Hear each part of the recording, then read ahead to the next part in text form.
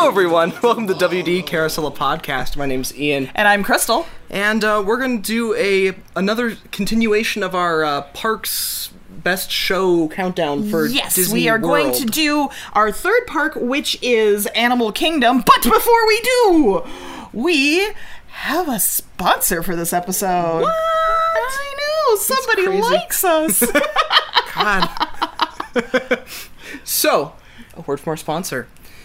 A trip to Disney should be exciting from the moment you decide to go. Unfortunately, the details of travel, ticket purchase, FastPass scheduling, and meal planning can suck the magic right out of your trip. That's why our friend Jenny started Sea Witch Adventures. Sea Witch Adventures is a personalized trip planning service that puts the magic back into your trip by taking the stress out. You'll get concierge service tailored to the experience you want and on the budget you set. The best part? There's no additional cost because the agents are compensated by Disney and other travel vendors. Follow Sea Witch Adventures on Instagram at seawitch.adventures to find out more. So there we go. Yeah. Check her out. She's awesome. She Yes. has an amazing personality, just like us. She's really fun. We talked to her just for fun for a while. It was supposed to be a meeting, and we just started talking to her. So yeah, it was just funsies. It was a whole thing. So so check her out. She's really personable and she's amazing. So absolutely. And all right. on to the show. On to the show. All right. Showza. So Animal Kingdom is one of my favorite parks, and I'm excited. For those of you who are listening, he did a little dance. I did a little dance, so you might want to just check out the YouTube video for that. That's kind of fun. But anyway, so we I don't know how we want to break these down. Okay, so there are literally only 4 main shows to Animal Kingdom, which is officially posted, specifically timed shows. Let's get that straight. Yeah. Because there are a lot of street performances that go on, which are still amazing. So I highly recommend checking them out. I know there's performances that go on in Africa. I know there's performances that go on the way to Dino Land, when you're coming off of Discovery Island, where you can meet Russell and Doug from up over across from there. They're all over the place. So really go check out those street performances. They are wonderful, and those are scheduled, but we went with the shows that are actually found in the... if you need a map and you want to know where rides are and that sort of thing. Right. These are the ones that are listed. So. Yeah. Now, on top of that, too, is some websites claim to be able to track the timetables because there's kind of predicted timetables for those traveling shows, but you never know for sure, so that's what we're going with. And they also rotate between, focusing on one or the other. Like, they just started about a month ago a new Bollywood dancing... okay.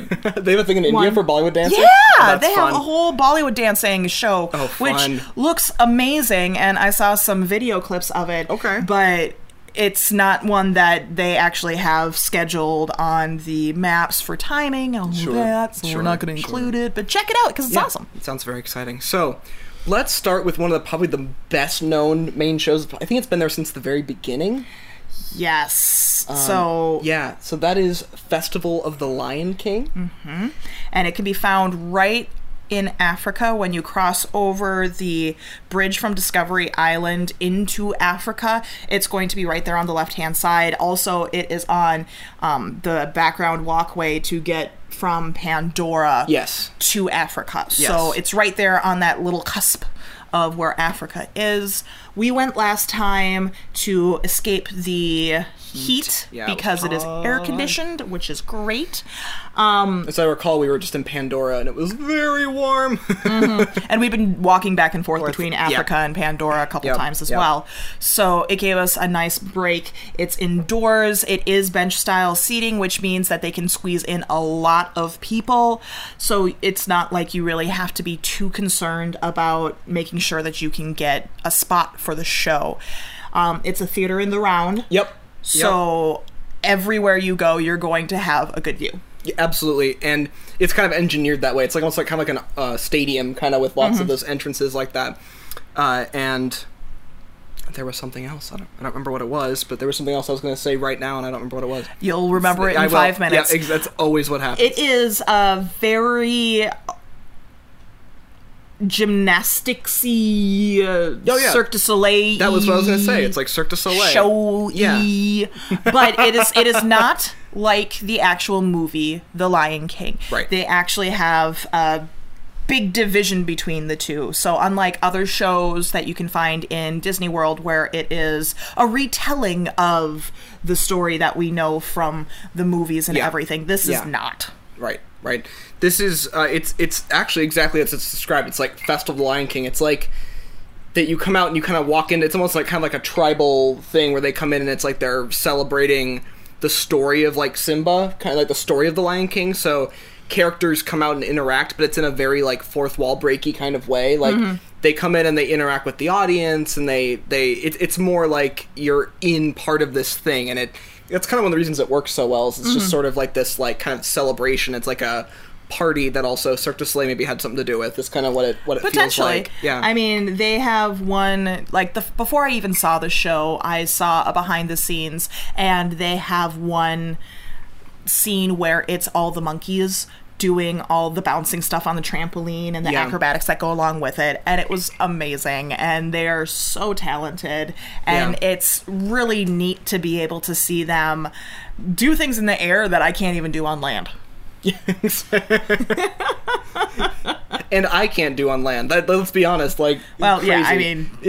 But anyways, they divide up the audience between 4 different groups of animals, and you participate, and there's like growling contests, and then another time they invite all the kids to come up, and they have like instruments for them, and they walk around a circle. It's very interactive. It's very engaging. It's kind of amazing when they bring the kids up there, because there's a lot of other like acrobatics going on, and they do an amazing job of keeping the kids out of the way without looking like they're out of the way. Like, it's all extraordinarily well coordinated, and I hadn't seen it in a long time until we saw it last, and it's just as good as I remember it. It's really amazing, and the singing is really quite amazing as well. So it's all very much live performances in terms of the vocals, and it's very amazing. Yeah, very skilled cast. So I would highly recommend checking it out. Absolutely. The next one we will go to is Up!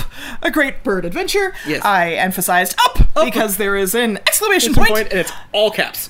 All caps. Up! A Great Bird Adventure. This replaced the other bird show that was in the entrance E from Africa to Asia. Yeah. And it is good. I love bird shows. I love animal shows in general. Yeah. Live animals always add a little bit more interest and a little bit more, excitement. A little fun mom energy. Fun mom energy, yeah, absolutely. To the show. I am not as thrilled that they included the characters from Up, like Russell and Doug.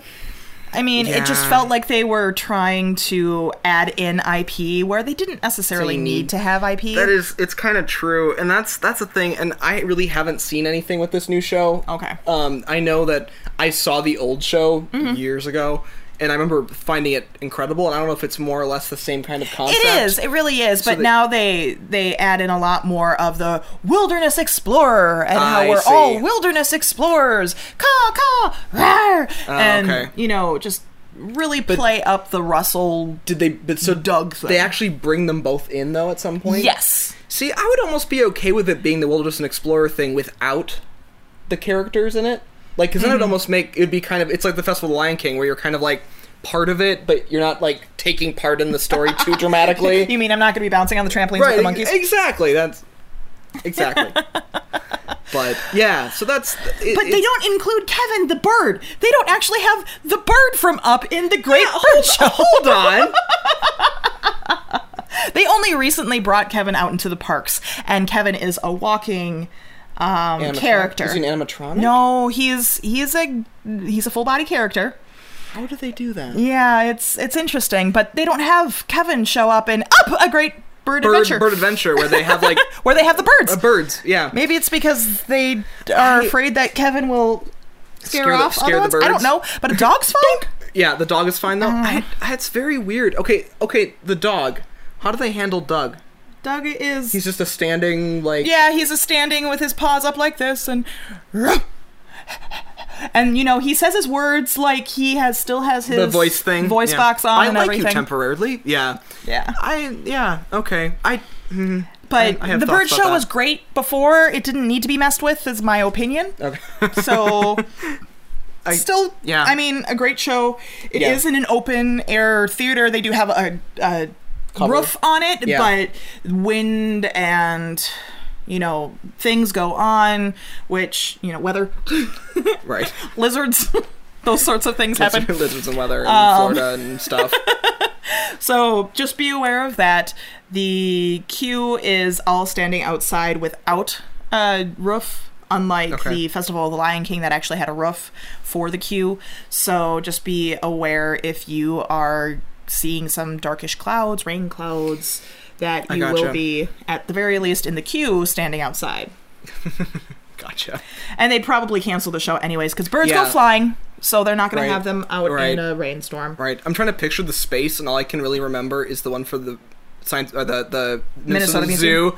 So I'm getting there. It's very similar. It's very similar. It's a more elaborate set, if I remember correctly. Correct. Yeah. Okay. And a lot more seats because Minnesota is not Walt Disney World. Yeah, this is true.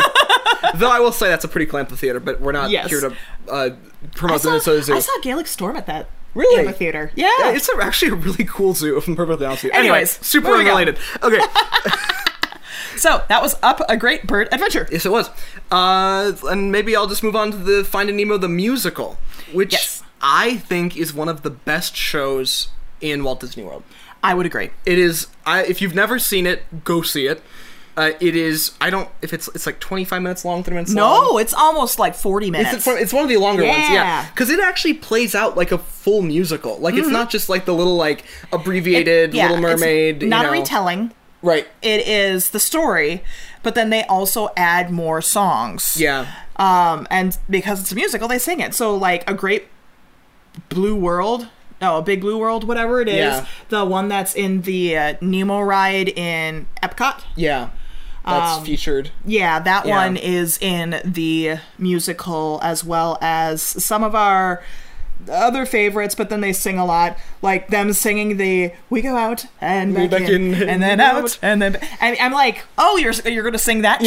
Yeah. Oh, okay. And I can get along with it. You may be curious as to the way they. If you've never seen this show, you may be curious as to the way they handle it, and it's all puppets, but not in a Muppets way. It's more like in a Avenue Q way, where everyone is on stage as like kind of dressed up in like a funny kind of turtleneck, like their character color. Yeah. And then they have these really elaborate kind of on sticks. And they've got lots of control, and they're very emotive and everything, but you can also watch the actor. It's like watching a voice actor work at the same time as like the other thing is happening. It's a really neat layering to everything, and it makes it very visually engaging. Not to mention it's just a visually engaging show to begin with. It's very well put together in terms of scenic design and everything. It's very set very design's tasteful. Amazing. Yeah. The way that they use the stage is wonderful.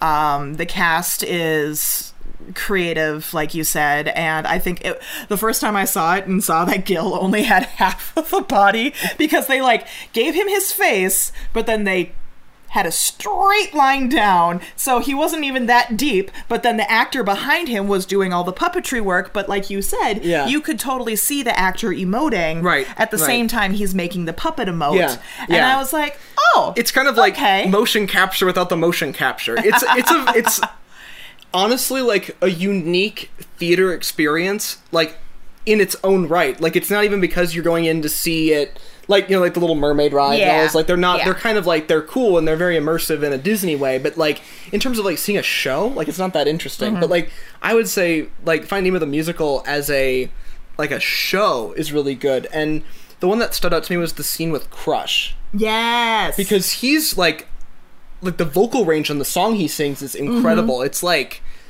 I'm trying to remember like the name of the vocal range, but it's very wide, and he has to sing. It's like operatic, not like contralto, countertenor, but it's like almost like that, where it's very high and very wide ranging, and it's a really neat scene. And actually, he's one of the more interesting puppets because he's so big in comparison to Nemo. The rider actually just stands, or the actor just stands on his back.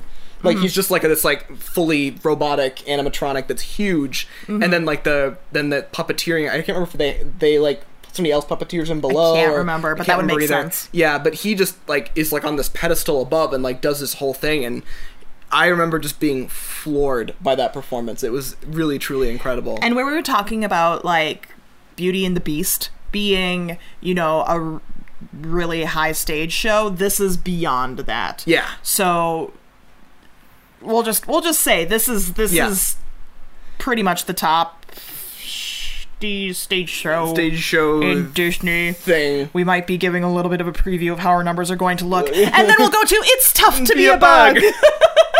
The final official show at Animal Kingdom. And that has been there since the very beginning. That one is a very good place to start. It's in the tree. Yes. So Discovery Island, it's right there.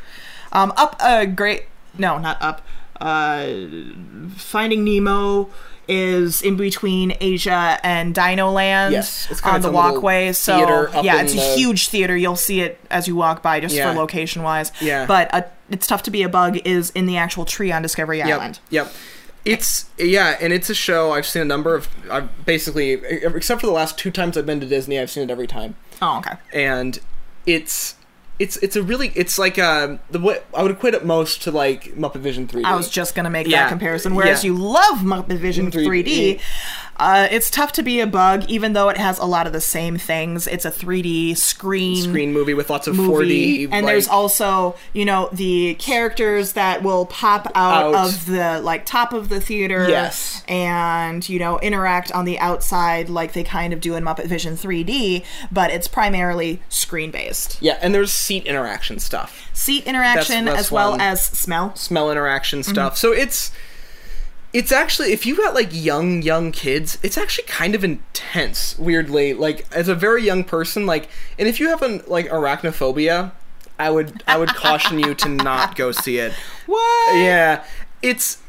I don't dislike it. I will say that, like, if they're like, we're killing off one show, you have to choose if you want to keep Muppet Vision 3D or Stuff to Be a Bug, I would take Muppet Vision any day of the week. It's just, the problem for me with It's Tough to Be a Bug is that it's sort of like, it was there basically by Eisner to like promote A Bug's Life, which is like so long ago.